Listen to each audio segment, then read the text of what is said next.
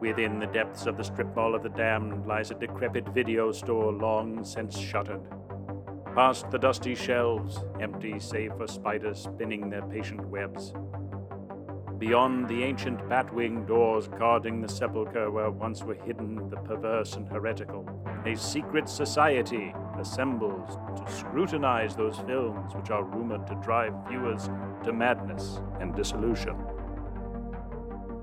Draw closer, dear listener, let your trembling ears sup upon the eldritch knowledge of the Cinemania Society. We, the brethren of the lensed pound, do convene to judge this offering of cinema be worthy of our esteem, or be cast down as worthless hokum.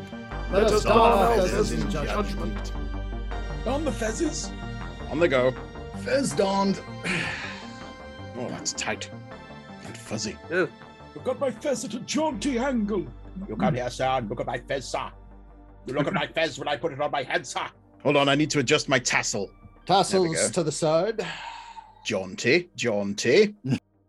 Welcome, brethren and sisters, to the inaugural meeting of the Cinemania Society.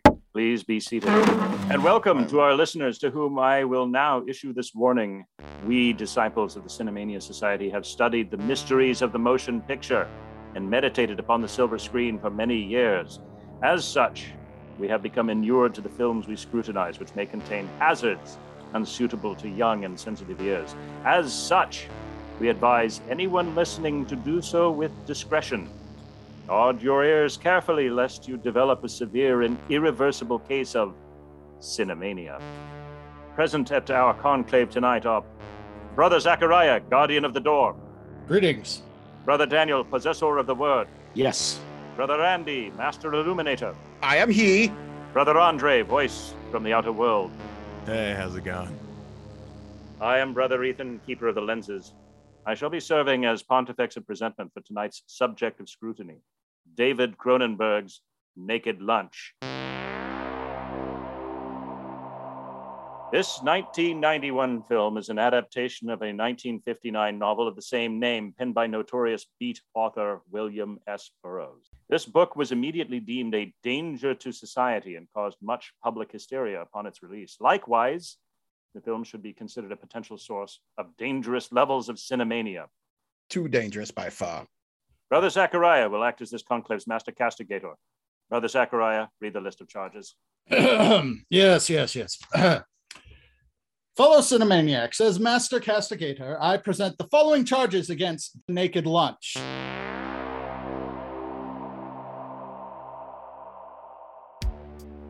Use of racism, drug use of lemur piss, use of sexism, anti-Semitism, transphobia, homophobia, xenophobia, crimes against the galaxy, mankind, images that will be burned. The following is a serious trigger warning for racism, drug use, sexism, homophobia, anti-Semitism, rape, violence, transphobia, and being set in the 1950s. I said we could have started with an easy one, but it looks like we're going all the way right from the beginning here. Type-gina. That's all I have to say is type-gina. We did have to prove a point. I fear that the word orifices is going to come up quite a lot. Oh, I forgot. Oh, I hope so. I am so overwhelmed. I forgot to mention talking assholes. Oh, we're going to mention the talking assholes. And Kafka-esque body horror. Yes, sadly, they speak for themselves. They do. Womp and womp. Have any of you additional charges to add to Brother Zachariah's list? He did mention the literary pedantry, right? He did not. I would add the charge of inciting people to believe that it's cool and interesting to be a harrowed drug addict hammering away at a typewriter because that's somehow going to make your writing better. That's just the life of an artist, you know. Oh yeah, without drugs, there's no there's nothing left to, no gravitas. I mean, you have to enhance your existence to truly exist. I think we should refer to this as the Chevy Chase syndrome. The moment he stopped doing cocaine, he stopped being funny. Well, it's essentially the Burroughs manifesto is all through this film, that if you're going to be a serious writer, you have to mess your own life up first. I think that's very potentially harmful. Well, yes, for its bookend by, murdering something you love. So let's add the additional charge of trigger warning for centipedes, shall we? Oh, yes. Yeah. And cruelty to animals. Oh, yeah. Yeah. Cruelty to the viewer. Cruelty to typewriters. But add to this list of charges, the film's love scene left me with the most awkward teenage boner in an age known for its awkward teenage boners, and that is saying something. That is a story I would like to hear more about. Oh, God. You've heard all you need to know. If we are going to fully analyze this movie, I don't think so. The word analyze contains the word anal, and I am not going to say anything further. You're going to be coming away from this movie lightly if you're just feeling a bit awkward. Yes, we're all going to need an analrapist after discussing this and scrutinizing this movie. Somebody get Tobias Funke on the phone. Excellent. Thank you, Brother Zachariah. Thank you, brethren. With that, it is time for us to turn to the cold comforts of capitalism.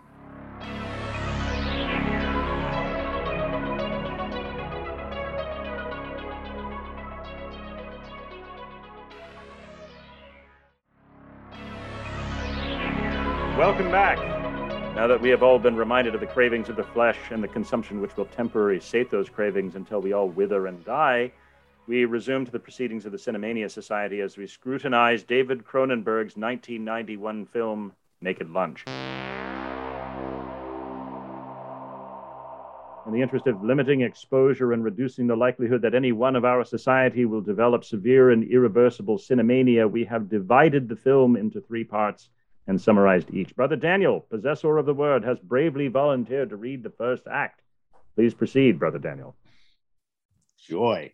Okay, so we open with very 70s credits graphics and very noir music. So what does that make this then? Neo-noir? Disco noir? Noir? Anybody? I thought the credits looked more very early 90s to me. The typeface and graphics really struck me as early 1990s. But, that's really the first decade where we began to sort of recycle pop culture upon itself. The Ouroboros began then.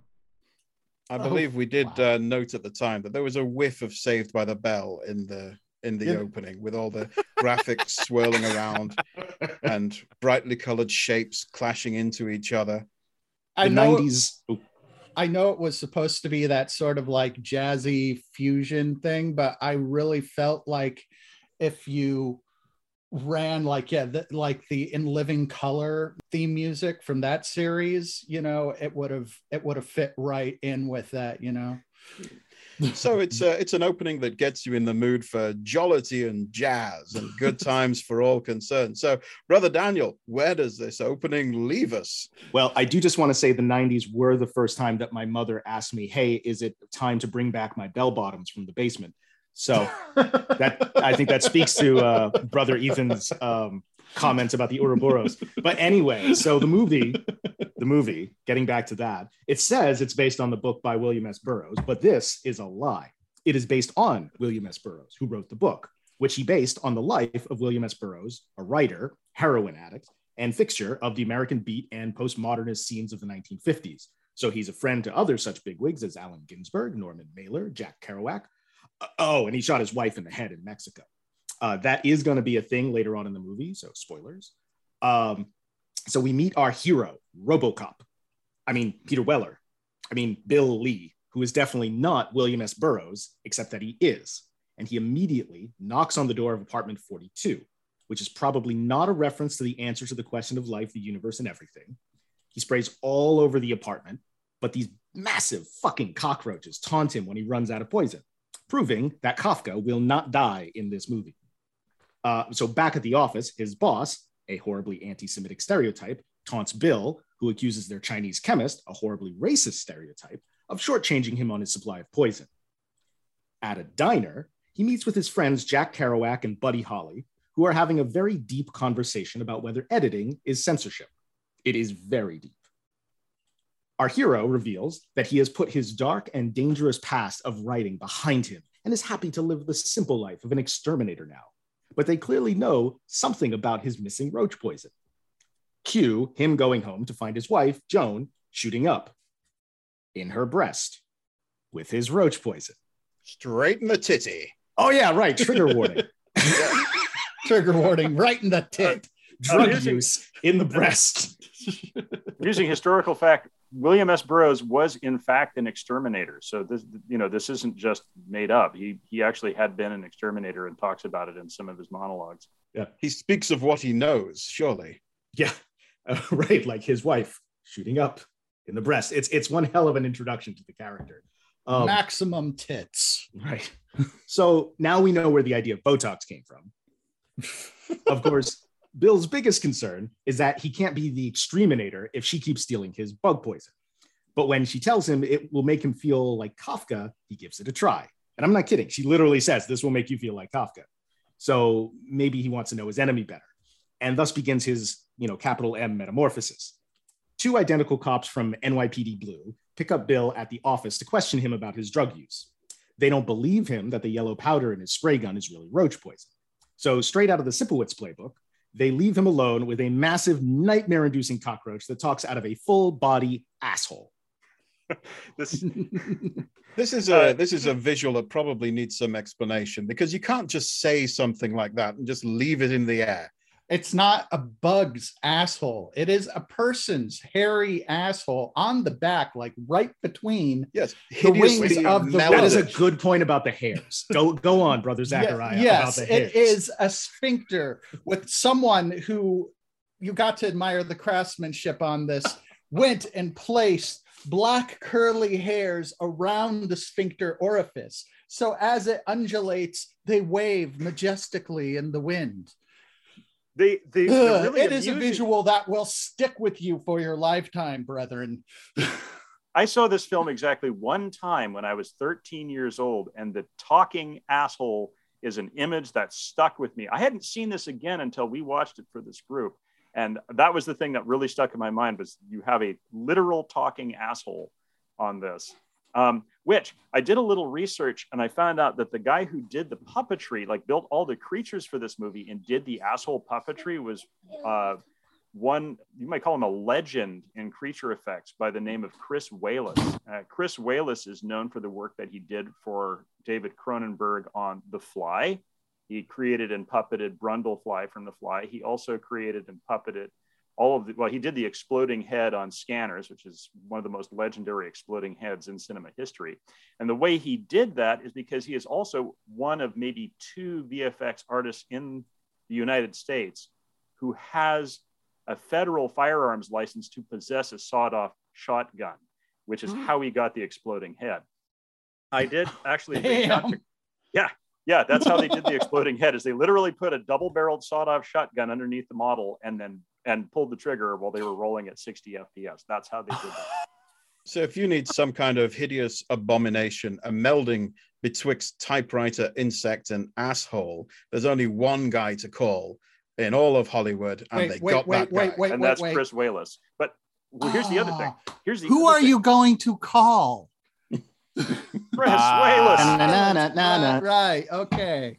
It's coming back. It's coming back. But Chris, here's the other thing too, is that the other stuff that he's known for is also really big. He did the melting Nazis in Raiders of the Lost Ark. That's good. Which always good to see a Nazi melt. Oh yeah. I absolutely fully embrace melting Nazis. Nazis and marshmallows, two things I love to see on fire. He also did a bunch of the creature puppetry in Return of the Jedi. So this guy's been all over movies for decades. He's absolutely phenomenal. And I did reach out to him to try to obtain an interview for this show. Sadly, he turned us down because he can't do audio media. He has hearing impairment, and it's just really difficult for him. He didn't really go into details, and I didn't press him on it, but he was kind enough to speak with me, and though he did turn us down. So for future episodes, or should I say future conclaves, we can pull in some folks and talk to them about the work that they do. That would be excellent. He can be a fellow brethren. So Sorry let me be the first to wish Chris all the best and to thank him for his sterling and shocking and appalling work, which has been horrifying generations. Brother Ethan is leaving out the best of his work. He did the bulk of the practicals for House 2. Oh, that is my favorite William Cat device. That film is itself a cause of cinemania. Perhaps we should review that in a future conclave, brethren. Adding to the list, brethren. He also did Gremlins. He was known for doing all the. Right. He was buddies with both David Cronenberg and Joe Dante, who is another of my favorite directors. I don't know if I would say asshole. But yes, he as brother Andy so observed in our watch party, he has on his CV asshole puppeteer. Please continue. Speaking of which, right? So our poor protagonist Bill is locked in a cop's office with a cockroach talking out of its asshole. So Kafka wiggles around and humps the powder and asks Bill to rub some of it on its mouth, meaning ass play, which is even more nightmare-inducing, at least for Chris Wallace, the puppeteer. I can't imagine the reaction that day on the set. Hey, Chris, make the ass mouth orgasm as RoboCop rubs roach powder around it. Come again? That's exactly. That is, if we had to ask Chris Wallace one question, it was, what was his reaction to that stage direction?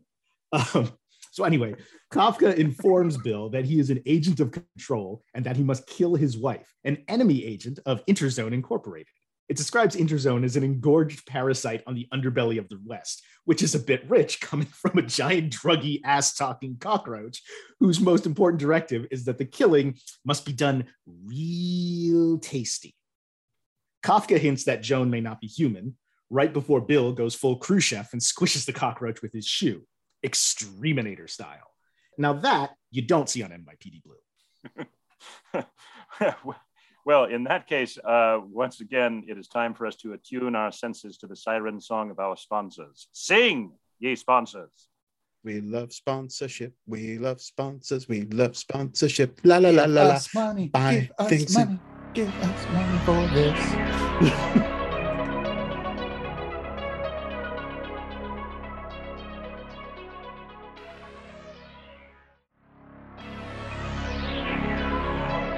We have returned once again to the proceedings of the Cinemania Society. Once again, we are scrutinizing 1991's Naked Lunch.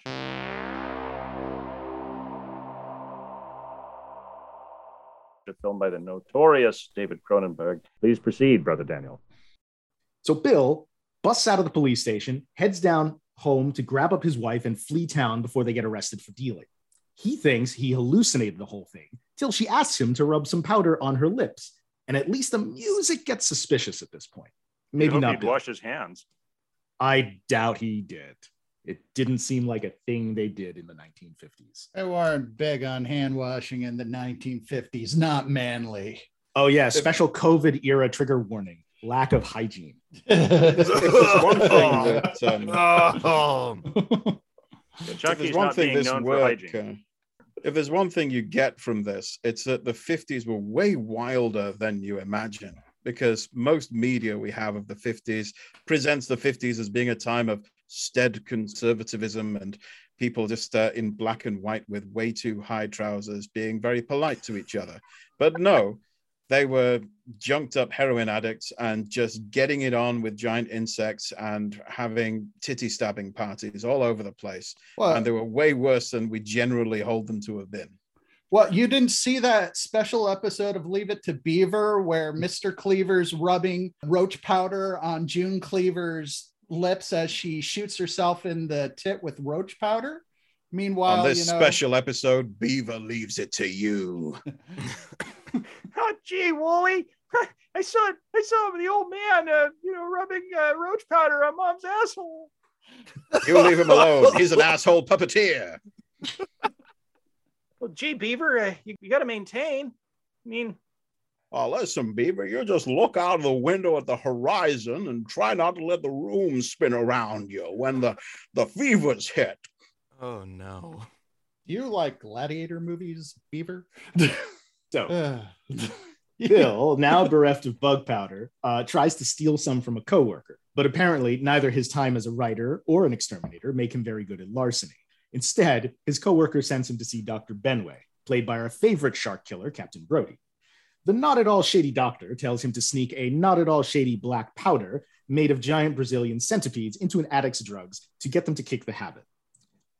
He specifically tells him to sneak it into somebody's drugs. Don't tell them, because consent is not a thing in the 50s. Like Dr. Benway is a recurring character in William Burroughs novels, and it's actually some of the funniest shit that Burroughs has written. Some of the Benway, like Dr. Benway operates, is both equally horrifying and hilarious. So if you want an entertaining time, go look up or Google the best of Dr. Benway and listen to some of Burroughs' monologues. And it's a fucking dark humor laugh riot. Yeah, is it he works for my HMO? This guy makes malpractice. He is somebody who could not carry malpractice insurance. Let's just put it that way. And this is a terrible doctor, but Roy Scheider is just so welcoming and charming. You just want to like the guy, even when he's playing potentially a complete psychopath. He's just too nice and warm, I think the word is. I know, right? Even when he's like explaining how it all works and using nothing but like really shady bug and spy metaphors, which are really apropos for this movie. And then Bill is yet again completely unsuspicious, while the music is very suspicious. Yeah, I have to say, Cronenberg did not do Dr. Benway justice. Like, he is nowhere near as nefarious and horrifying as he is in the books. Although I do have to say, Scheider played it very well. But like, I mean, he was, if you were expecting, if you're a Burroughs lit fan and you're expecting Dr. Benway to kind of live up to the standards set in the books, you're going to be underwhelmed. But that said, please go on. So after seeing Dr. Benway, and now he's got this special black powder, which will cure any addict of roach powder, he goes home where Joan and Bill's friends, as I mentioned, Jack Kerouac and Buddy Holly, are having an orgy and reciting bad occult psychedelic poetry when he gets home. And the way they respond to him coming home is straight out of the room. Oh, hi, Bill.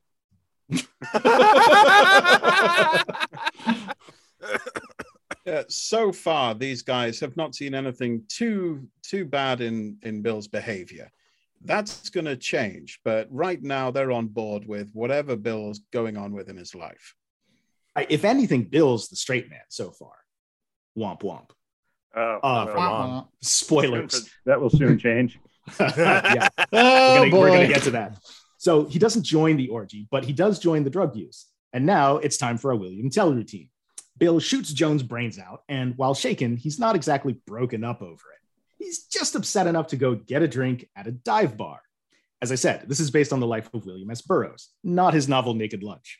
The shooting of Joan appears nowhere in Naked Lunch, the book, but it appears in William S. Burroughs' life when he kills his wife in Mexico, supposedly reenacting the William Tell routine. So, and supposedly this was a formative event for him, something that set him on the road to being a writer. The Joan Lee here is actually a real person by the name of Joan Vollmer, who is often thought of as being the mother of beatnik culture, because her apartment in New York was kind of like, she was married to, she was the common law his second wife of William Burroughs. Yeah. And so like you had all these guys like Ginsberg and Kerouac floating in and out of the apartment and whatnot. But yeah, no, she was a real person, and their kid, William S. Burroughs III, is quite a tragic tale, as one could imagine, having a parents like Joan Vollmer and William S. Burroughs. Wait. Point of order here. So she was his second wife after he shot his first wife in the head on drugs. No. Joan Vollmer was the one he shot in the head. Oh, okay. Yeah. Okay. I was going to think, what kind of person marries someone after, you shot your wife in the head? Oh, that's fine. Right. Then fled the country. I'm going to say that whoever her first wife was, great decision. The first wife literally dodged a bullet.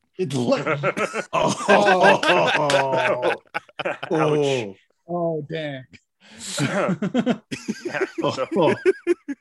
So delivered on that one.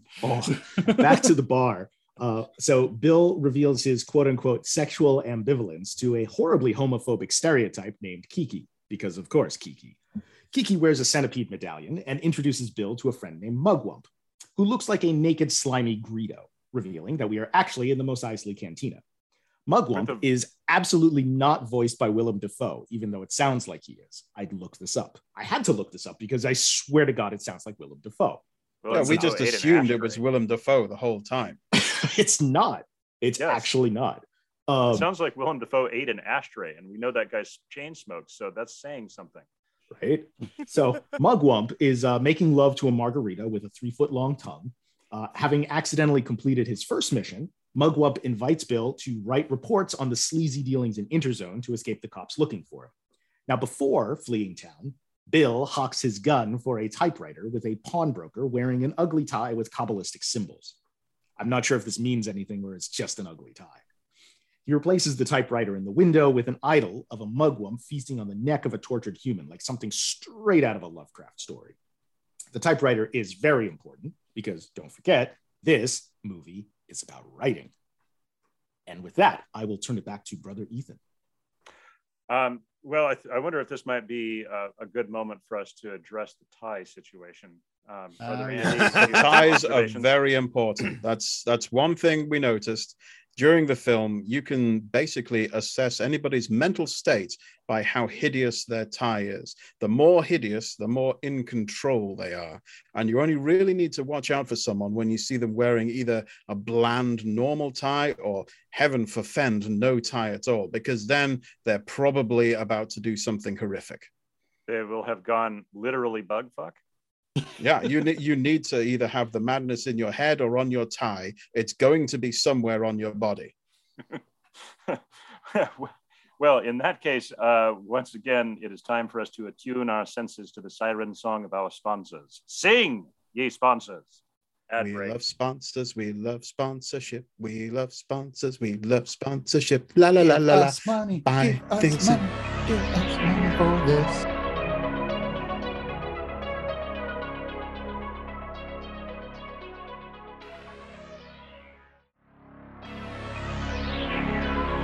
We have returned once again to the proceedings of the Cinemania Society. Once again, we are scrutinizing 1991's Naked Lunch.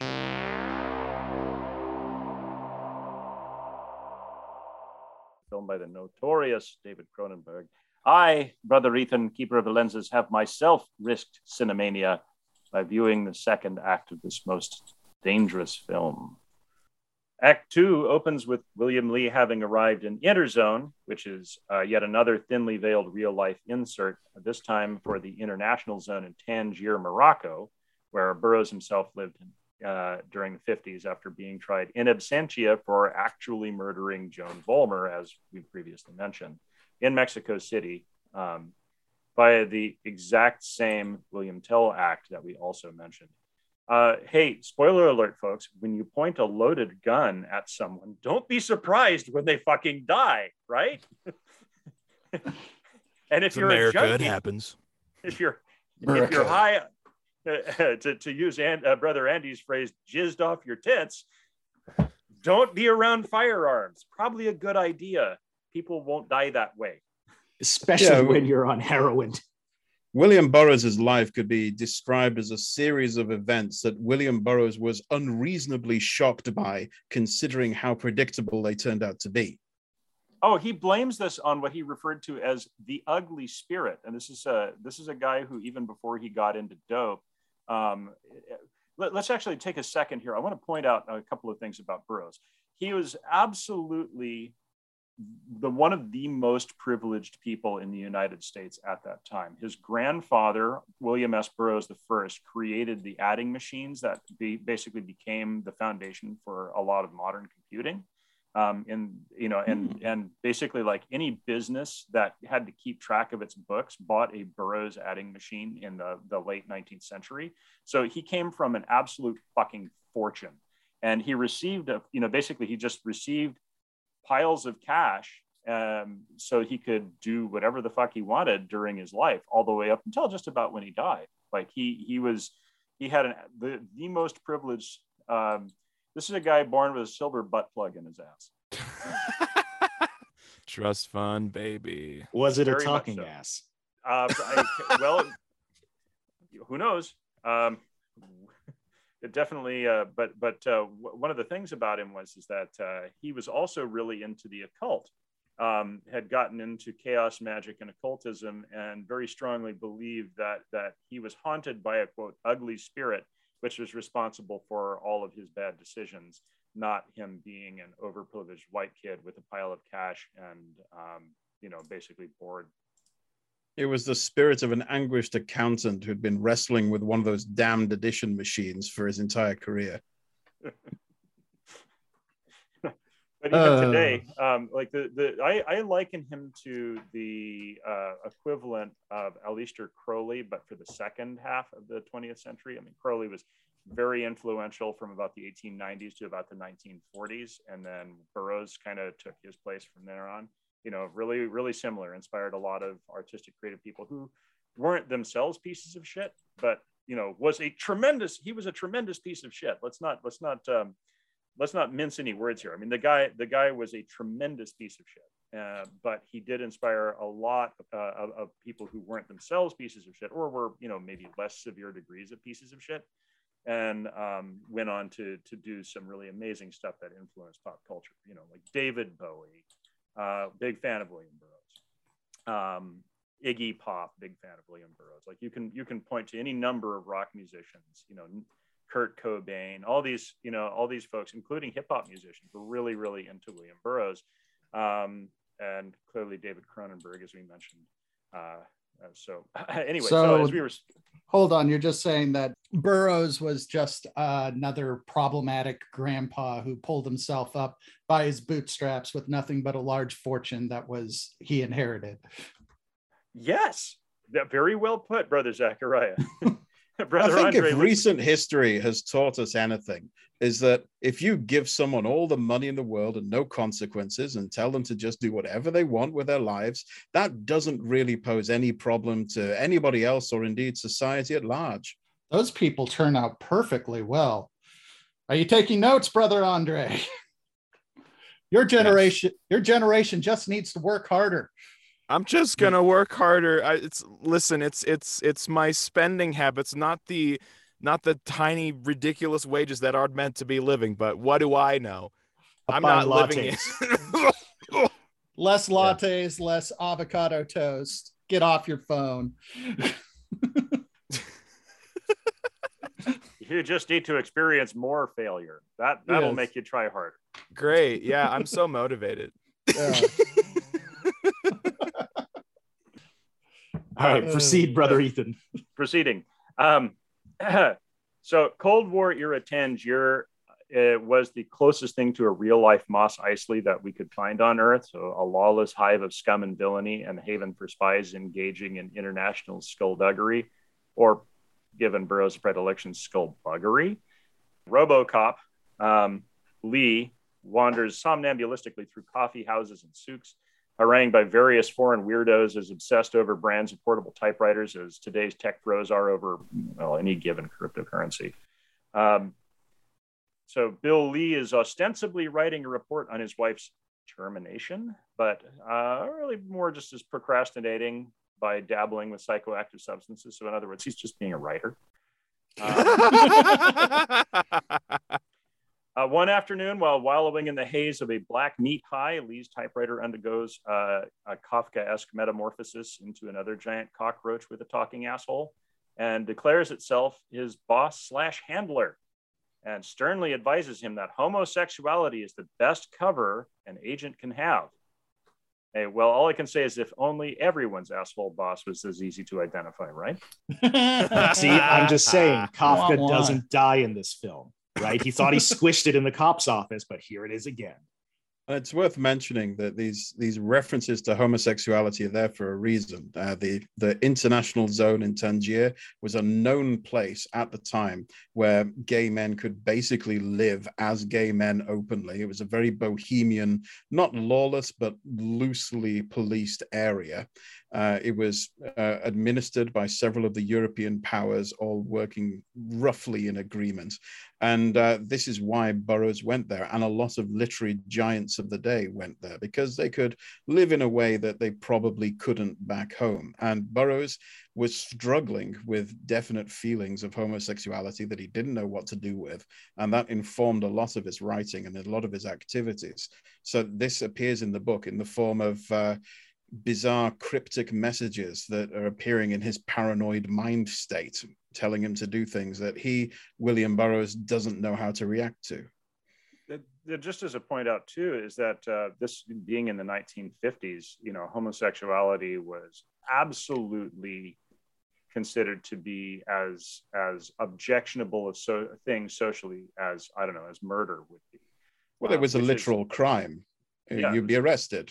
Yeah, Alan Turing was chemically castrated in the UK. I mean, this guy was a hero of the British Empire for cracking Enigma and more or less creating the first modern computer. And yet, when they found out that, oh no, he's in love with men and actually engaging in sex with men, this is a terrible thing, so we have to chemically castrate him, and that resulted in. So there's something in the way that Interzone is being described as a parasitic growth on the underbelly of the West, while in the real world, the equivalent of that place was a known hotspot where bohemians and artists and basically gay people were hanging out all the time and had that reputation. What is the Generation Z perspective on this, Brother Andre? I mean, it almost feels like now I do come from a place of privilege. What the hell am I talking about? Coming from, because a lot of people will be like, oh, but that was so far in the past. That was a long time ago. That was 70 years ago. Yeah. That was only 70 years ago. Don't be pulling like, oh, that was last century. That was 70 years ago. Yeah. Hell, I mean, even in the 90s, it wasn't acceptable for a while. Well, it's still not like acceptable in fucking Russia and stuff. They'll lock you up. They're like they're still doing like stings to like, catch, gay people and stuff, or like, trolling people's Facebooks and stuff, and like to like try and grab people, and they'll throw you in fucking Siberia. Still to this day. We rightly castigate Burroughs for his general dickishness, but he was living in a place where everyone was literally out to get him, and he was living effectively a secret life that he had to hide from the police and society at large. Who knows what that did to him mentally, and maybe that did lead into a lot of his problems. It doesn't excuse any of his behavior, but it was definitely a background to who he was that maybe explains part of his rampant paranoia. And also now it's especially more of a question about not just because back then it was more like scrutinizing men for not acting quote unquote manly. And as opposed to other more segmented areas of the queer experience. And the way that it manifests now is honestly great to see. And I've obviously never been to the area or really know a lot about the area that Interzone was really encapsulating. But nowadays it's a lot of it, of course, being online because of course, past 2 years, what else do we have to do? But a lot of the queer experience is likening gender identity, attraction, sexual attraction, as they're both different, and just turning it into, I wouldn't say a game, but definitely a lot of coping with humor, as a lot of my friends are questioning and moving towards more demi identities, which is more like, again, kind of going into the joke segment of just like, I am not girl, I am diet girl, or just like, or the question of just like, are you a boy or a girl? Is Pepsi okay? It's great to see that we're exploring a lot more, but it's again, at least from an American perspective, homosexuality is greatly more accepted than it was back then. Again, it's not a crime, but just seeing how further the exploration of gender identity, of sexuality, of attraction continues to evolve, and that pushback continues to push back. I mean, not with laws necessarily, but harassment, misgendering, etc. More lightweight, but still the pushback is there as we continue to segment and explore the pyramid of self-actualization. I don't know who actually wrote that one up. I know there's a name attached to that, but Maslow, that's what it was. Yeah, Maslow's hierarchy of needs. So to pick up from where we left off, speaking of virulent homosexual stereotypes, Bill Lee re-encounters everybody's favorite muscular twink, Kiki, and in whose company he also encounters Tom Frost, played by everyone's favorite Ian Holm from my homeboy. Bilbo. Yes, Lord of the Rings. He played Bilbo in the first trilogy, and then he also played Ash the android in Alien. But he's in this movie playing somebody by the name of Tom Frost, who is an effete Englishman and is very heavily gay coded. So at this coffee house, Tom Frost is in company of his wife, Joan Frost, who's also played by Judy Davis, who played the Joan Vollmer insert in Act One, who is obviously, as she's played by the same actress, a carbon copy of Bill's late wife. But let me just observe that this scene, the cybernetic sexual tension is high as RoboCop seductively eats pretzels at Ash the android, perhaps contemplating getting Judy Davis to dress up as C-3PO. And this is a very seductive pretzeling. Right. And you have to remember, like, Peter Weller is just like walking through this whole movie in a complete monotone. It's like, it's a choice. I mean, this is a good actor. This is not a crappy performance by a bad actor. This is a really good actor making a choice that he's going to play the entire film as vaguely intense yet very bored. Yes. It is not a bad monotone. But it is a monotone. It's like the epitome of like that heroin chic kind of attitude that you like see from those kind of junkies, and was really big in the 90s too, and all of the Gap ads of like all the super like, yeah, you know, you remember the commercial where everyone was just like these thin, super rail thin, junky looking like teen or 20 somethings all like sprawled over each other. It was right after the swing craze of everybody in khakis and running around going, yeah, it was like, we're on speed. And then it's just like, we found heroin. Everybody's bored and tired looking. Yeah. And this does speak a lot to the experience of hanging around with drug users, because ultimately they do tend to be very boring people. They're wrapped up in themselves. They can't see anything beyond what the hell is going on inside their eyeballs.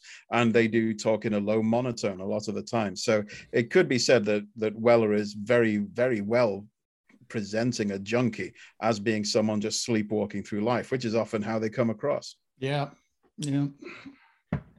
So Tom Frost drags Bill Lee out with him to wander the bazaars, and Tom confesses he's slowly poisoning his wife, Joan, using their housekeeper, Fidela.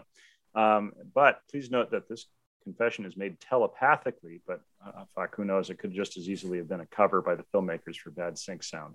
There's definitely... I did really like this scene, actually, because it starts with Holm talking to Weller, and he's explaining.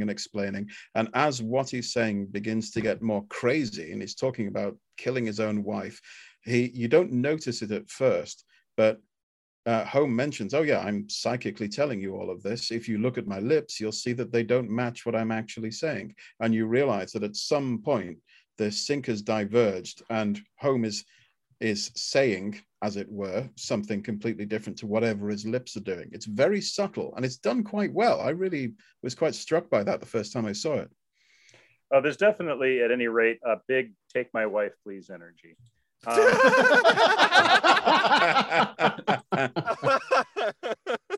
It is time, yet again, to hear that which keepeth the lights on and the show running. Let us again listen to the honeyed word of our sponsors.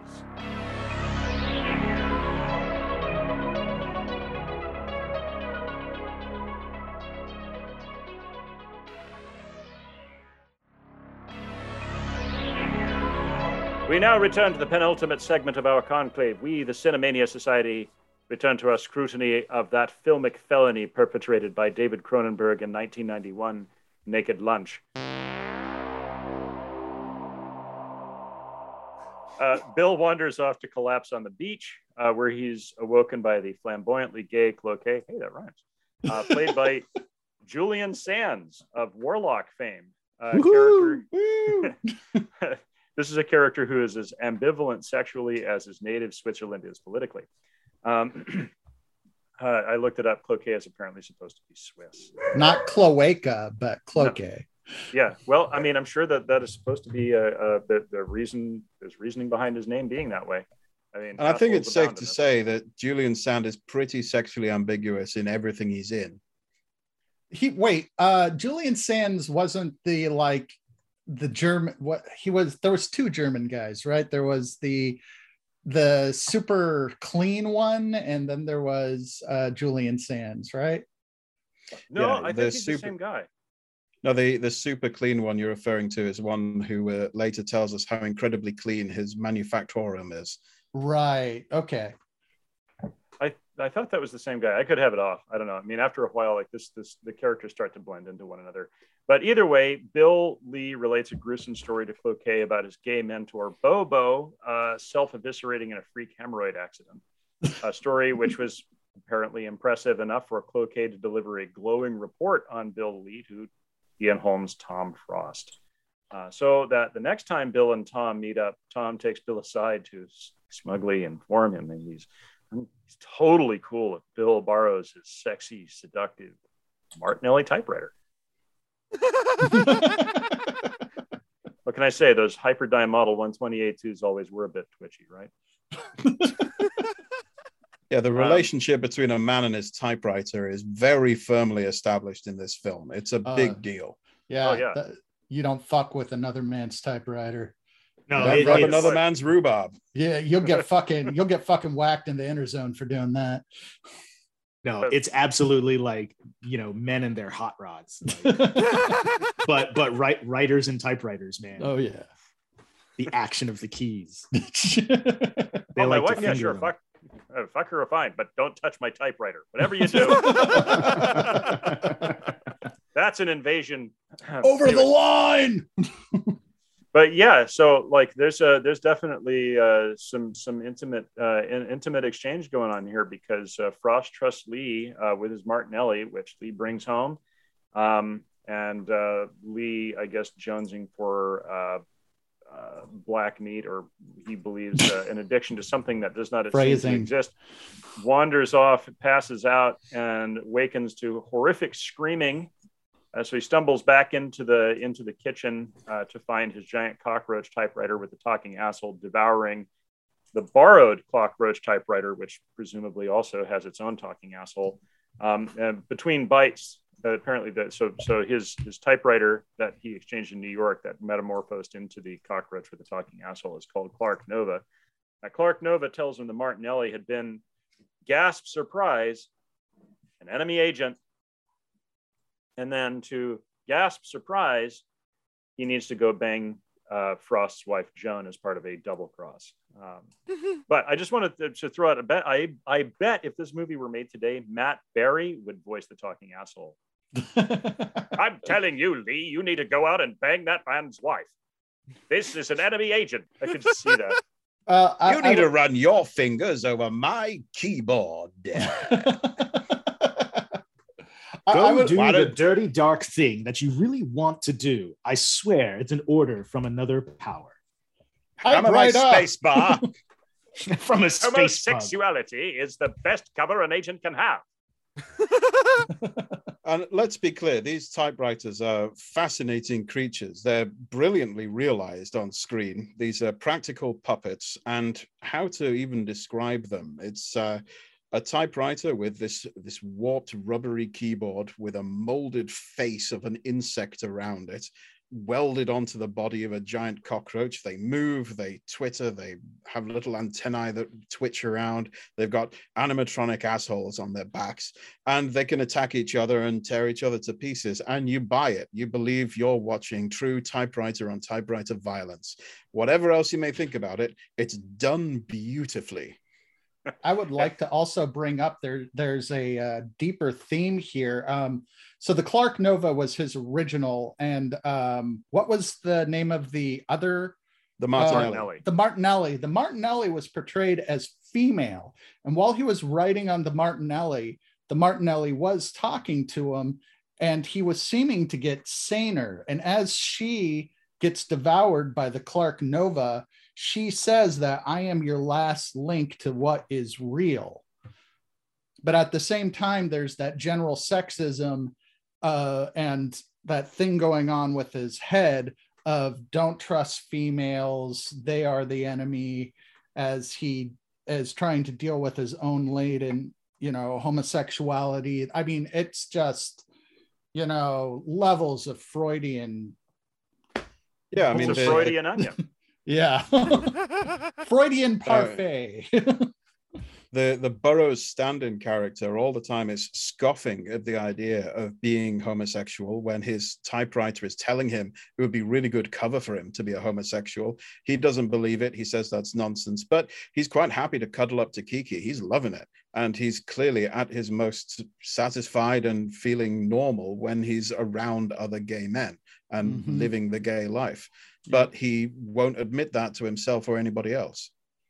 Well, speaking of that, of his fumbling attempts to continue to fuck women, he goes back to Joan under orders from the typewriter, and to whom he confesses destroying the Martinelli.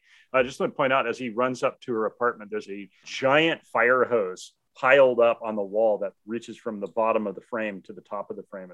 It's just a really weird thing, you notice, very sort of intestinal looking. He runs in, confesses to Joan to destroying the Martinelli, also to having periodic hallucinations, and perhaps the laziest seduction ever committed to celluloid.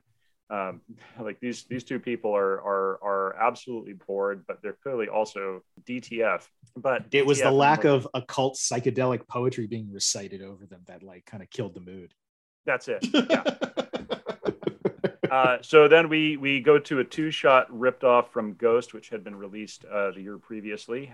We've got Bill Lee, played by Peter Weller, standing in for Patrick Swayze, as he pulls out a jar of black meat, which he provides to Joan, who's standing in for Demi Moore. As they cop a buzz, he persuades her to violate her husband's rule against fiddling with his private typewriter, which is actually an Arabic model called a Mujahideen, very elegant looking typewriter for her to write some erotica in Arabic. As Joan writes, the typewriter starts to go all soft and squishy, and as the three of them, that is to say, Bill, Joan, and the typewriter, all become extremely aroused. The typewriter undergoes its own Kafka-esque metamorphosis into something out of H.R. Giger's fevered libido. And this is classic Cronenberg here. You have a piece of technology just warping and bubbling and becoming soft and fleshy. Yeah, very much so. Like there's this thing is sort of an androgynous sex blob. I think it's referred to as a sex blob in the literature about the movie, but it's got like it kind of looks vaguely like a human torso with a vulva for a head and buttocks and a little phallic tail and tentacles all over the thing. And so it joins Bill and Joan's makeout session on the floor, flops onto him. Nobody gets any satisfaction, however, because Nadella, the treacherous housekeeper Tom has been using to poison his wife, steps in. Nadella is also wearing a Dom outfit ripped straight from the cover illustration in the Big Book of Lesbian Horror Stories. And she's got the jodhpurs, she's got a riding crop. She looks like she rides humans for fun. Well, and in keeping with that look, oh goodness. In keeping with that look, she administers a little light BDSM in the form of some scolding and some shaving, and drives the sex blob out of the room and off the balcony with the aforementioned riding crop. So our sex blob clatters to the pavement, having transformed instantly back into its typewriter form. just as Tom Frost comes upon the scene and is all pouty-faced over the shattered remains of his beloved Mujahideen. Tom, absolutely incensed, and his massive goon, whom is also sort of looks like Lurch if Lurch were gay-coded, storm up to the apartment past the now disappeared giant fire hose. It's gone. You just see the rack where it was sitting on. I don't know what this means, but it's presumably some kind of allegory. They run in. Bill and Joan look guilty as hell, but Tom buys Joan's excuse about Fidela having stormed in to chuck the Mujahideen over the balcony and says, there's nothing about it. She's got to go. To be fair, that's not an excuse. She does accurately describe what happened. But leaving out a few key things like, her writing erotica on his typewriter and then, making out with Bill Lee. But then again, we've also established that the makeout session probably is ain't no thing, but he used his typewriter. Can't just use another man's typewriter. No. Especially in another language. Against the bro code. Bros before, typewriters before ho? Oh, shit. I don't know how that would work. Typos before hose. Bros before pros, dude. That's it. You got it. Well played, brother Randy. They pull up their potted plant to reveal little bags of what look like some kind of drugs, presumably the poison that Tom mentioned when they were walking around the marketplace previously. And this is the means by Tom seizes upon this as the means by which Fidela has kept Joan under voodoo control. Which she denies, but this bag apparently contains her blood and skin and pubic hair, which just kind of actually looks like a powder. You don't ever see what's inside it, but it looks like a little drug baggie, one of the little Ziploc baggies. I thought it was the extermination dust from the beginning. I mean, it contains stuff. Yeah. It doesn't really matter what the stuff is, but the idea is that that Tom doesn't need to worry about his wife. Everything she did, she was under the voodoo control of this random third person who was using tiny little bags of poison dotted strategically about the house to exert some unexplained form of control, which will go unexplained for the rest of the film. Don't even worry about it. I thought that was code for she was keeping her drugged and under her power, stashing these baggies. It was described as voodoo control, but the undertext was she was keeping her like in supply of drugs, basically being a pusher and keeping her under her voodoo control, The word voodoo isn't actually ever really mentioned. I just use that term. Okay. There's definitely a subtext of the idea that women are controlling and women are behind what's going on, and they're somehow engaged in some kind of conspiracy all the time.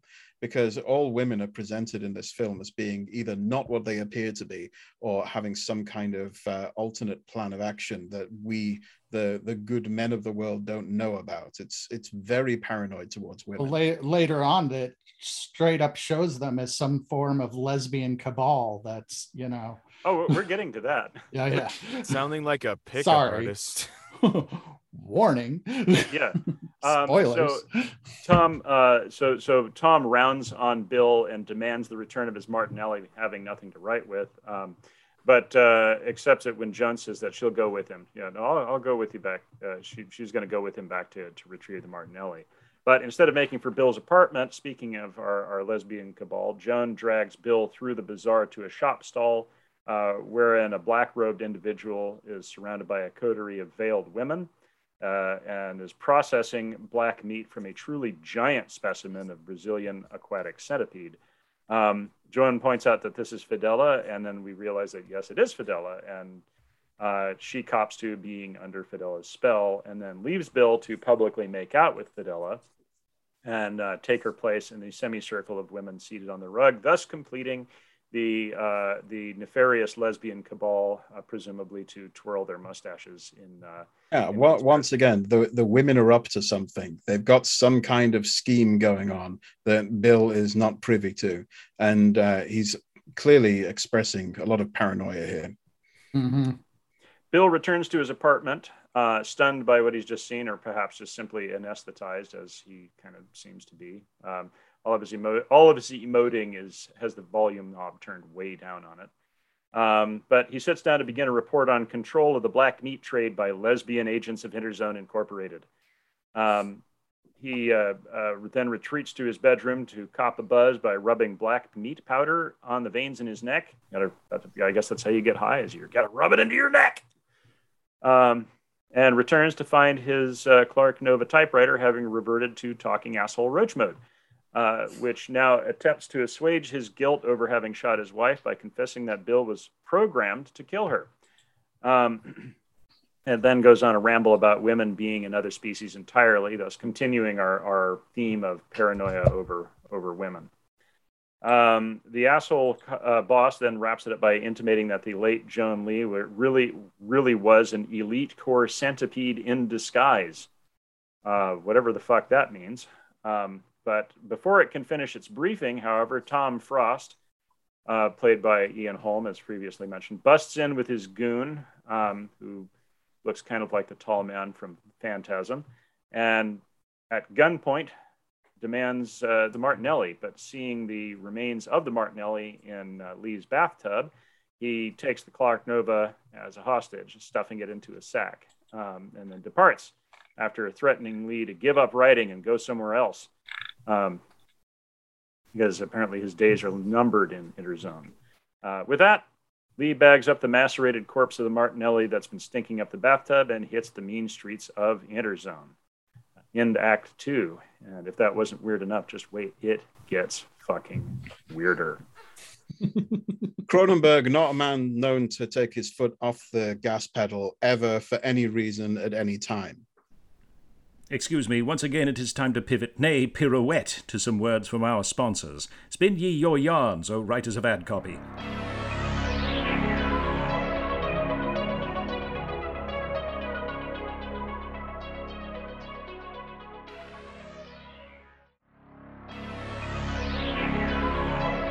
And we are returned, our heads dizzy with avarice. I shall resume my summary, scrutinizing the second act of Naked Lunch.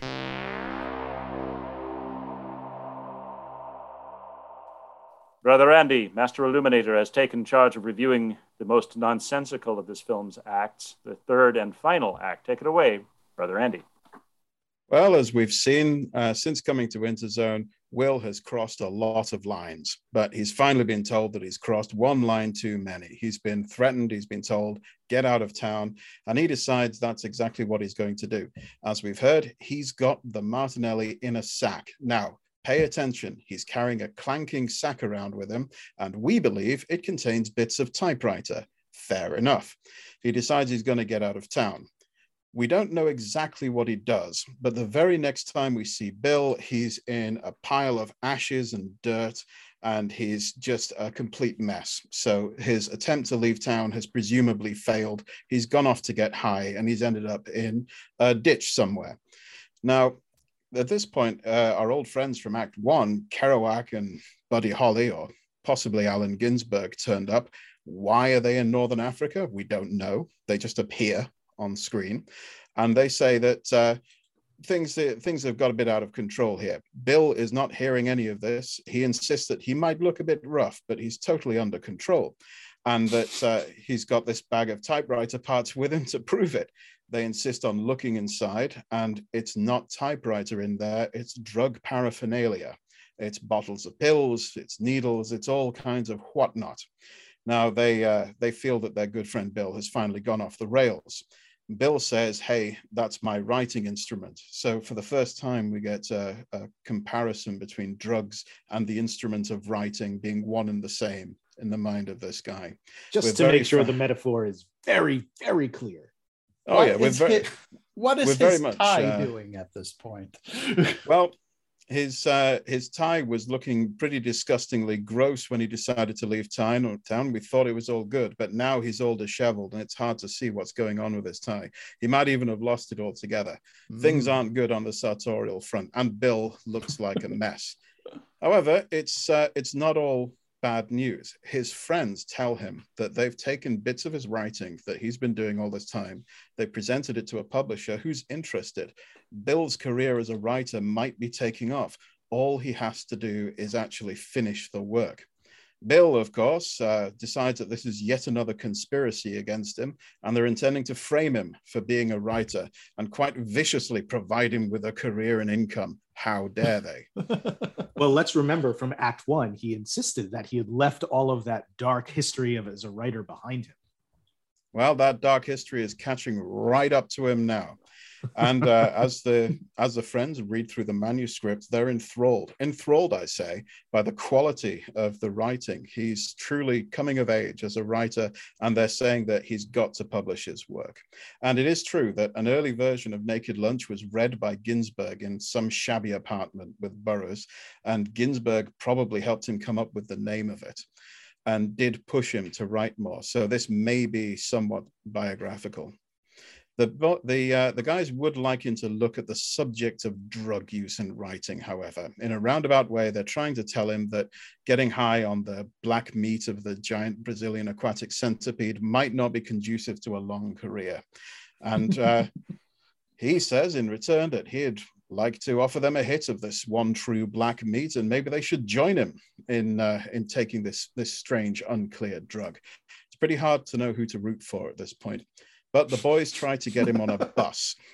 Now it's unclear if we're still in Interzone because American characters have appeared. They're trying to put him on a clearly American bus. But the metaphor is that they're trying to get him to return to the real world.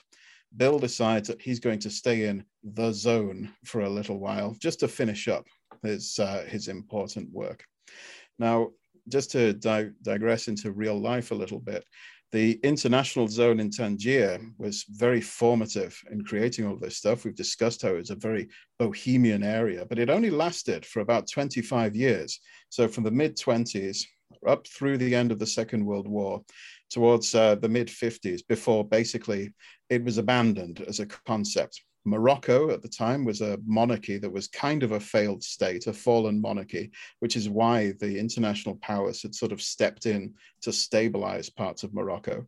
But the Moroccan Sultan was back. The European powers had just had a Second World War, and they decided they were going to step back from all of this. The Spanish had invaded during the war, and they weren't technically on the side of the Axis powers, but they certainly weren't friends to the Allies, and they were a fascist state. And there was this weird tension that existed in Morocco where Spain was the rising force controlling things, and the European powers just didn't want any real part to do with this. There was no real benefit to them being in there anymore. So Interzone, or the international zone, just evaporated one day and became Northern Morocco again. And it remains to this day a country that's fully under the control of the Sultanate, as it were. And I believe, Brother Daniel, you have a bit of knowledge about Morocco. Well, I've been there about 10 years ago, and it was really kind of depressing, actually, to see what it had become from its lauded history. At this point, it's really just kind of a shipping port, and with people living near it. In terms of the city as a residential place, it's largely been abandoned. Not in the sense that there's no one living there, more like no one with any power to help anyone gives a shit. So that means that they mostly get tourists and sailors, which means you will be hounded by children begging for money. And tourists and sailors, a great combination any day of the week. Yes, yes. They get along well with each other. Excellent. But yeah, it's nothing but poverty, people living in rubble and ruins for the most part. A few shops exist, mostly to prey on tourists, and similar. It's pretty depressing. In fact, they don't allow tourists to visit unless you have armed guard. I heard a similar story from Tom Sizemore in person when I was working on a documentary with him early last year. When he was working on Black Hawk Down. They were shooting that in Morocco. And they basically told him, don't go outside of the bounds of the hotel, or there's probably a 70 to 80% chance that you'll get kidnapped and ransomed. What city, did they shoot that near Tangiers or another similar city? Because I will say the capital and the nicer cities in Morocco are actually lovely. And reasonably well, they were at the time. These days it's a little hard to say, but I don't recall which city he said they shot it in. I just remember him saying that they'd shot it in Morocco. I might be misremembering, but I'm pretty sure he said they shot it in Morocco. And that basically, like, when they weren't shooting, they were just at the hotel, which he said was quite lovely. But that's also where he learned to play chess from Ewan McGregor, who's apparently also somebody who loves chess. But anyway, I'm sorry to digress too much further. No, that sounds very much like a real thing. But yeah, it was my first experience being escorted around a city with guys with machine guns. So to sum up, Tangiers, nice while it lasted. Here we go. It was Black Hawk Down was filmed in Saleh, Morocco. Okay. Yeah. Morocco extends quite far down the western coast of Africa. The relatively wealthy parts are on the northern coast, but it goes into the proper desert areas.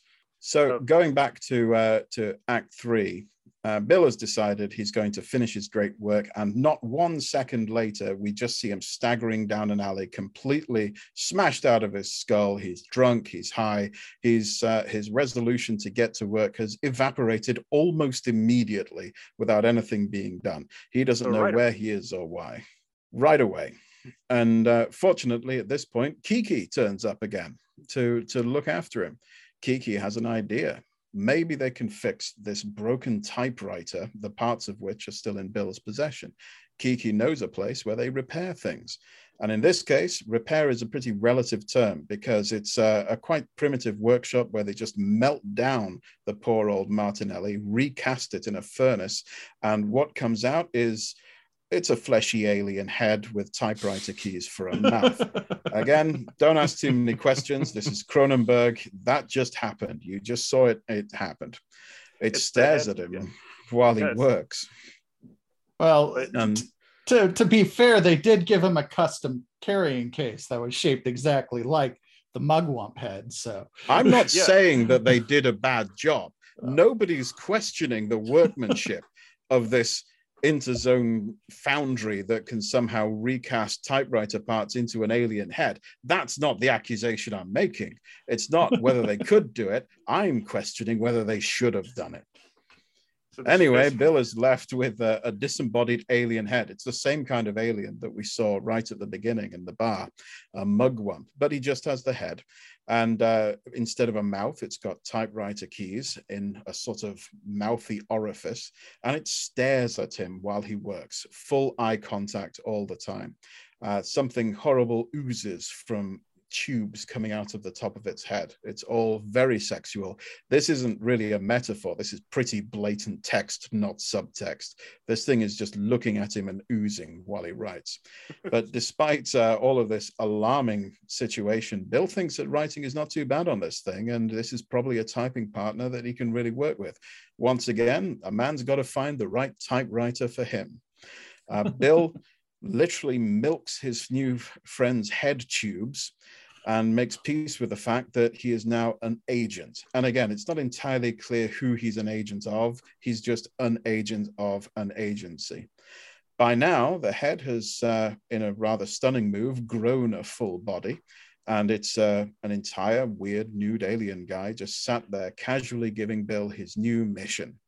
Dr. Benway has been identified as the mastermind behind Interzone Inc. and also a drug pusher. And, well, what matters is Bill has to go and do something about it. As always, the details are labyrinthine and conspiratorial. Bill has also made peace with the fact that he wants to sit around in Tangiers taking drugs and having sex with Kiki. Good for Bill.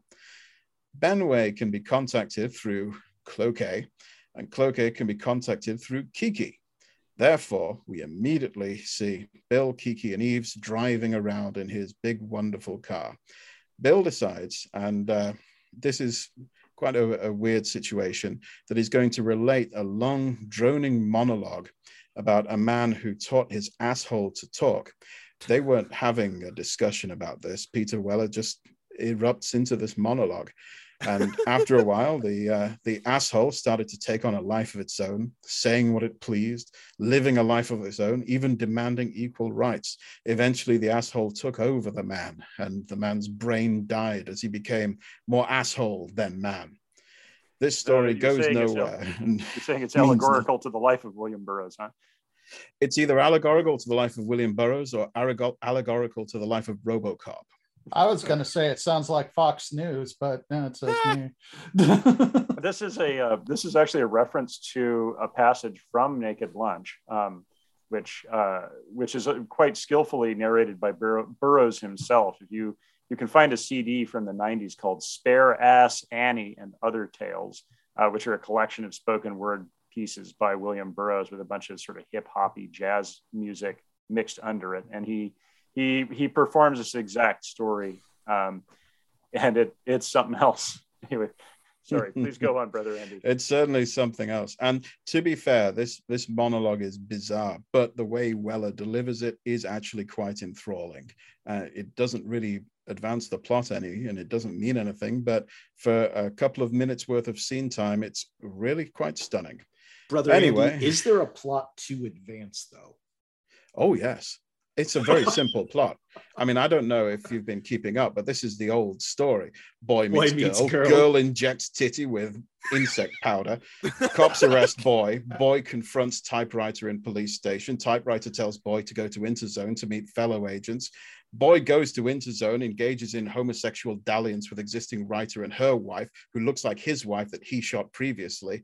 Wife tells boy that he needs to type on an Arabic typewriter, which he does, which enrages a housekeeper who emerges in a BDSM outfit full of horse cropping and jodhpurs. She throws typewriter out a window. Owner of typewriter assaults boy and tells him to get the hell out of Interzone. And we get to where we are now. Look, it's quite simple. It's a narrative that's been told time and time again through the ages. Let's just go with it, shall we? I'm so This is a tired. sign that Brother Andy is himself succumbing to Cinemania. I am so tired of this trope. One more time, and Anyway, meanwhile, at Yves Cloquet's place, which is quite palatial, Kiki checks out the parrots. Kiki likes parrots, and Yves likes Kiki. But Bill likes the idea of meeting Dr. Benway and implies that Kiki would like parrots a whole lot more if Yves helps him out. So Yves tells him how to get to Benway. Ironically, it's by contacting the same housekeeper from before. This is the one who looks like she rides men for sport. Before departing the house, Bill notices that Yves and Kiki have, for reasons entirely of their own, devolved into a The Thing style flesh beast together. They're inside a parrot cage. They're merged into one enormous fleshy corpus and consuming of each other, just descending into a flesh mass like you do. I think this is a reference that Yves Cloquet was apparently one of the Elite-Corps Centipedes that the Clark Nova mentioned earlier that John Lee was supposed to. This may well be an ability that Elite-Corps Centipedes have, or it might just be the way you get treated as a house guest in Northern Tangier. Who can say? I thought it was a metaphor for Cloaca or whatever his name was, just like, sexually assaulting and raping poor Kiki as he just like, I mean, this was not consensual looking as those like claws and things went under Kiki's skin and like was terribly ripping it, and Kiki like from the rear as well, penetrating him in a very what looked non-consensual sort of way.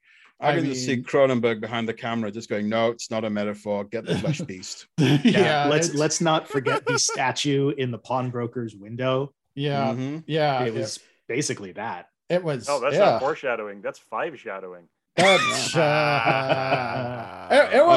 it was pretty gruesome. It was just as terrible as the sex blob earlier. It was pretty terrible, but I will say this is possibly the one time that the special effects can't quite reach as far as Cronenberg was grasping. Yeah, because it is quite rubbery and puppety. Yeah. It's you don't go with it as much as you do with the asshole talking typewriter bugs. And there's a sentence that now exists in the world.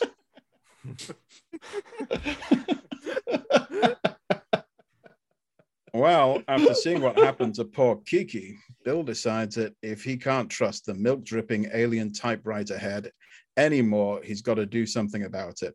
What a shocker. He decides to trade the head for his old insect anus style machine, which Tom Frost is still holding. Try to keep up. Now he contacts Tom and sells him on the advantages of the trade. You can milk those head tubes till Sunday, and it's only Tuesday, if you know what I mean. Now, by now, Bill's tie is a random assortment of diamond shapes, disgusting and clearly indicative of a fully balanced mind. Tom agrees to the trade, but ominously also gives Bill his pistol, just to give him a fighting chance, considering what's to come. Tom knows that Bill's time is basically numbered at this point. The poor Clark Nova is in bad shape. They tortured it. But he gives Bill the last piece of the puzzle, the location of Fidela, the lesbian dominatrix housekeeper, who in turn will give Bill the location of Benway. Again, try to keep up. Exit poor Clark Nova, taken from us too soon, tortured to death by enemy agents. Okay, Bill infiltrates into Zone Inc.'s drug factory, run by the nefarious Fidela, where, for reasons that really go unexplained, there's more of these naked mugwump aliens hanging from the ceiling so that their head tubes can be milked. The implication is that the centipedes are working against the aliens and have captured a load of them and are head milking them in order to create drugs for reasons that really don't need to be stated. I think it's pretty clear at this point. This is an oblique reference to this is an oblique reference to the Naked Lunch novel, where the mugwumps basically produce an addictive fluid from their penises, which they specifically says that they refer to it in the book as mugwump jism, and those addicts of mugwump jism are referred to as reptiles, who then also spontaneously mutate gills out of their neck. It's definitely a Cronenbergian passage in the book, this is oblique even by Cronenberg standards. But please go on, Brother Andy. Well, he meets up with Joan for some reason. She's there, and they encounter the cigar-chomping Fidela, the housekeeper, also BDSM assassin, also street merchant of black meat, try to keep up. Now, she immediately flops her tits out and then tears open her chest to reveal that she's actually been wearing a very Cronenbergian skin suit all along, and underneath is actually none other than Dr. Benway. So we have Roy Scheider. Roy Scheider comes back, and he's sort of appearing out of this female skin suit, and he just looks like he's having a great time. He's loving every moment of it, and he's acting with complete dignity, considering that there's bits and pieces of all sorts of skin just flopping all over the place in here. And you just can't unsee what's going on at this point. Now, it turns out that Benway has been planning on employing Bill all along. It's been a conspiracy separate to the initial conspiracy that works around the overall conspiracy as an adjunct to the main conspiracy. So he got him hooked on black meat just for the purpose of drawing Bill in. And it's been under the guise of this investigation all along. Benway wants Bill to do something undisclosed for him. It's not clear what working for Benway means, just that it will involve doing tasks of some kind. And Bill agrees, as long as he gets Joan. Fine. Benway doesn't really care about that. He's quite dismissive of Joan, and he actually acts as if it's a weird thing to ask for the woman. Why would you want her? What can she possibly do for you? Okay, if that's your cup of tea, fine, take her, I don't care. That's how he comes across in this moment. So we change scene again. Suddenly, Bill is traveling across a vaguely Soviet landscape in this really quite charming half-track van thing that looks like it would be so much fun to travel the country in. Yeah. And he's heading for the vaguely Soviet nation of Annexia under the orders of Benway. And he's going undercover as a writer. At the border, two vaguely Soviet guards ask him what he does for a living, and they don't believe when he says he's a writer, that he really has what it takes. They want him to prove that he's a writer. And of course, there's only one way to do this. Joan's in the back of the van. He turns around to her and says, hey, it's time for the William Tell routine. And it's also time to see whether RoboCop's targeting system has been properly aligned. Turns out it isn't. He shoots her in the face and she dies. The guards are delighted. He's proven he's a writer, so he can enter Annexia, and off he goes to do whatever it is Benway wants him to do in Annexia under the cover of being a writer. He's proven himself, and he's entered into the life fully of literature, as it were. We see a single tear of writerly sadness come down Peter Weller's face, and the film comes to a close after this satisfying conclusion, which I feel ties all of these narrative strands together quite neatly. All right. All right. Bravo. Bravo. Well, thank you, Brother Andy. With that, let us take our final ad break. And when we return, we shall render our judgment as to whether the film is guilty of the charges leveled.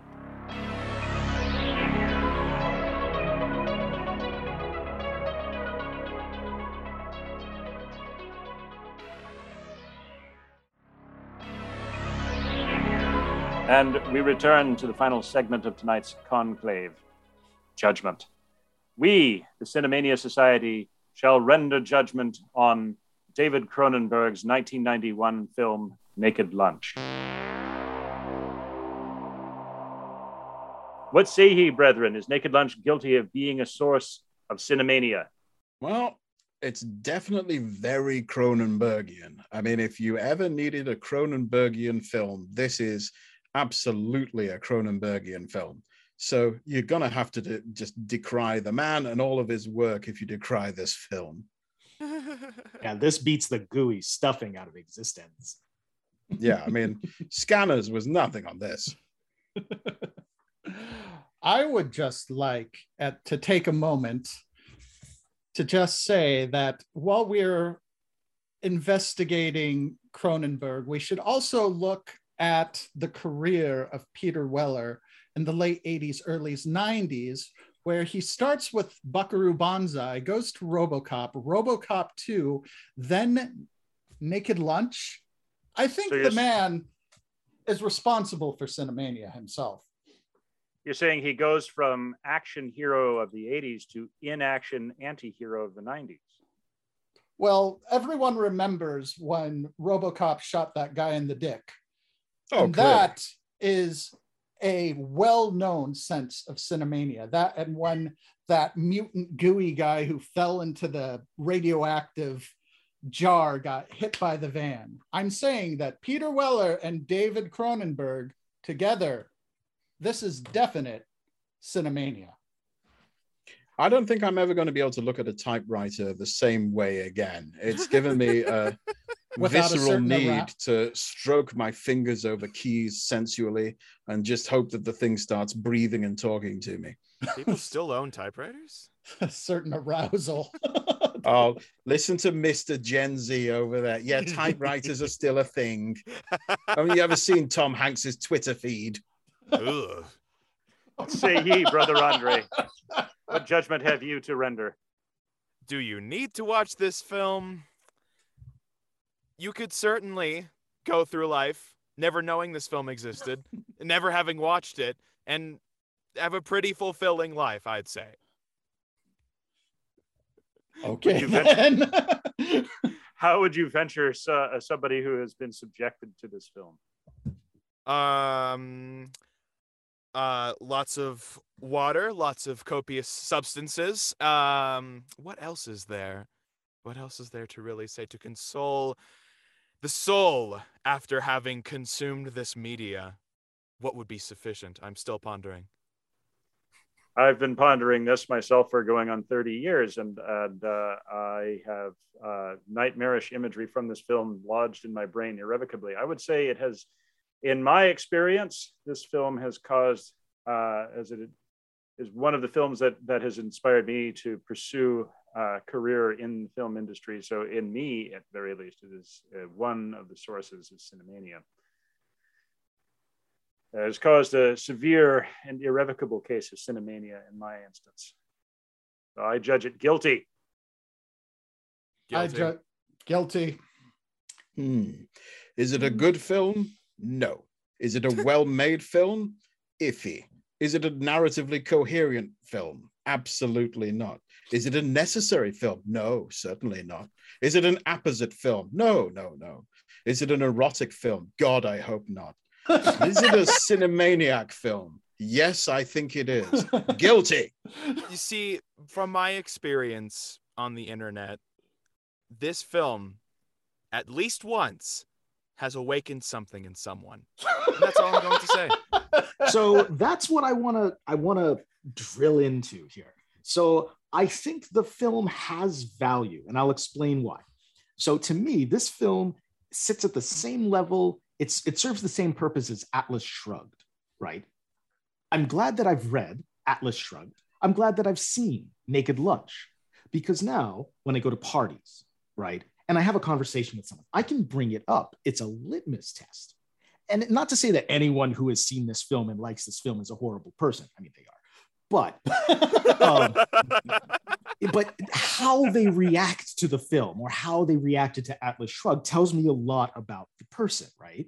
If it's just like, oh yeah, fuck yeah, Bill Lee, like he's my hero. Yes, that's what writing is all about. I take 2 steps back. It's like if you talk music to someone and they tell you they're really into Coldplay, you know, to get the fuck away from that person. I mean, but admittedly, if somebody says, oh, I watched it, I really enjoyed it, or I liked it, or I found it interesting, and they can explain why, and it doesn't involve, yes, this is the way writing life should be. Okay, cool. I can have a conversation with that person too. I don't have to take 2 steps back yet. It's ironically, the one group of people who probably won't like this film very much are William Burroughs fans, because if you've read enough Burroughs to get all the references, you'll also be saying this doesn't go far enough and this doesn't do enough to get across the prose and is just a diatribe about Burroughs himself.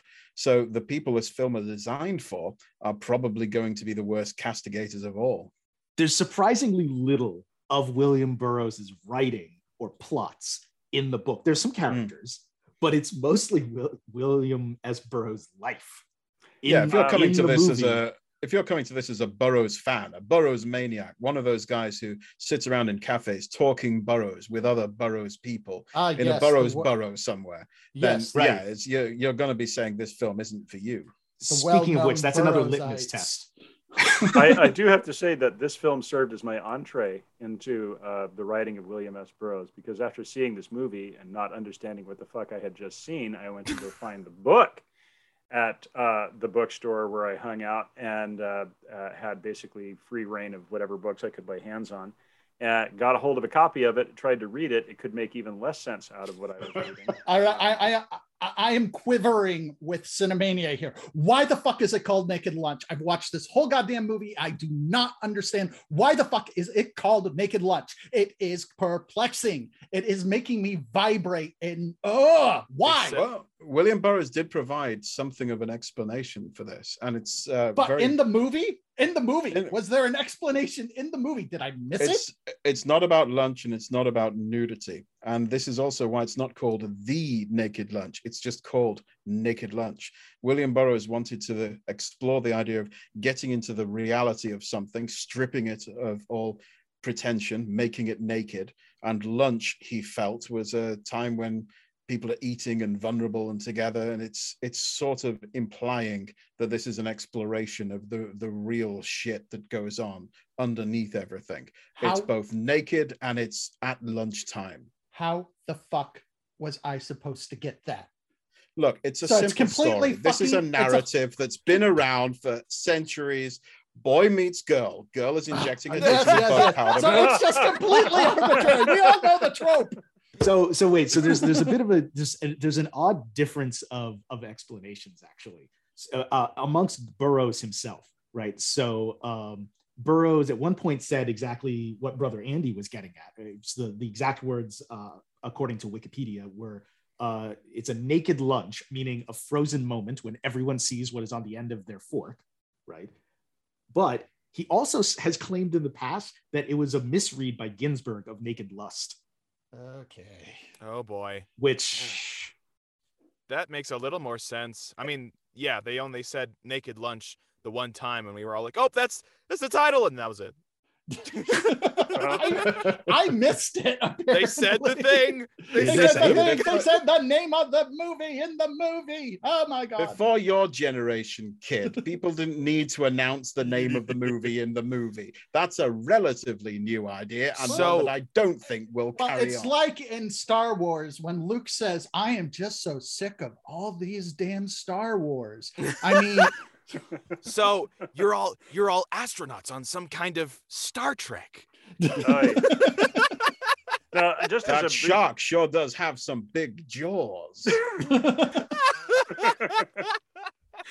As a warning to anybody who might be inspired to read this book, either by watching this movie, listening to this podcast, or both, the book is not intended to be read in standard book fashion. Where you pick up a book and you start at the beginning and you commence to reading and you keep reading until you reach the end of the book, at which time you then put it down and possibly think about what you just read. No. This is intended to be read by picking it up and reading random passages in some possible drug-fueled haze where you can't remember what part of the book you were at or even really care. You just pick it up and read some sections of prose and then reflect on what the fuck did I just read. That is apparently the intended way in which one is to read that book. Literary navel staring. Ugh. Well, it's sort of Guilty! what that's led to is a certain almost cult-like appreciation for the book, where people consider it more of a Bible, where they can just carry it around with them wherever they go, and they just pick it up when they're feeling inspired, read a couple of passages, and now they're feeling even more inspired to do drugs. Well, This explains why he was on SNL in 1980. Something we never. Yeah. Wow. Really? Yeah. Huh. Burroughs was on SNL in 1980. There's an episode I need to go back and watch. Yeah, you can find it. It's on YouTube. He reads a section, the very first appearance of Dr. Benway, actually. They never invited him back because they found him making love to a typewriter in his dressing room. That's it. We're canceling Burroughs. Well, he would have got away with it, but it was Lorne Michaels' typewriter. So beat me to it, brother Zachariah. I was just thinking, I'm trying to imagine in the Lorne Michaels voice, right? Like, what are you doing? He got his leavings all over the keys. What are you doing to my typewriter, Burroughs? Is it evil? You know, Dr. Evil was based on Lorne Michaels. Okay. I did not know that. You didn't know really? that? No, I did not know that. Yeah, he's Mike Myers has been very vocal about that. Dr. Evil is his Lorne Michaels impersonation. So much that he even had Lorne Michaels doing the Dr. Evil bit on SNL. Oh, that's great. So tangented. I did want to bring up something we didn't touch on. This was the last book that you could get arrested for owning in certain states in America based on profanity laws that were in place until the, mid 1970s, I believe.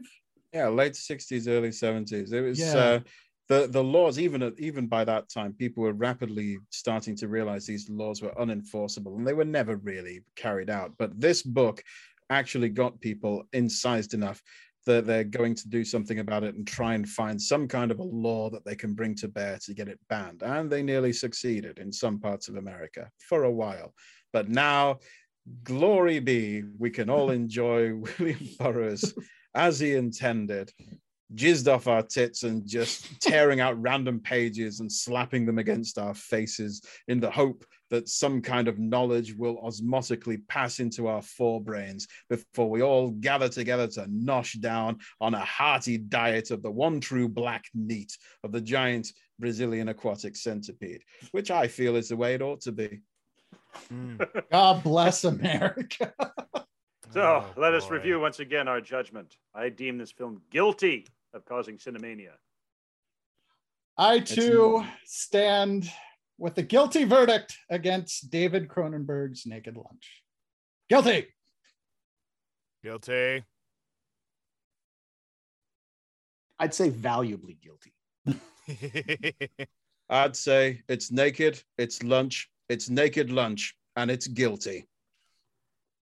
Right. Yes, brethren, let us deconvene tonight's conclave. Let us lock the doors of the video store in the strip mall of the damned, and then let us return again when we have identified another potential source of cinemania.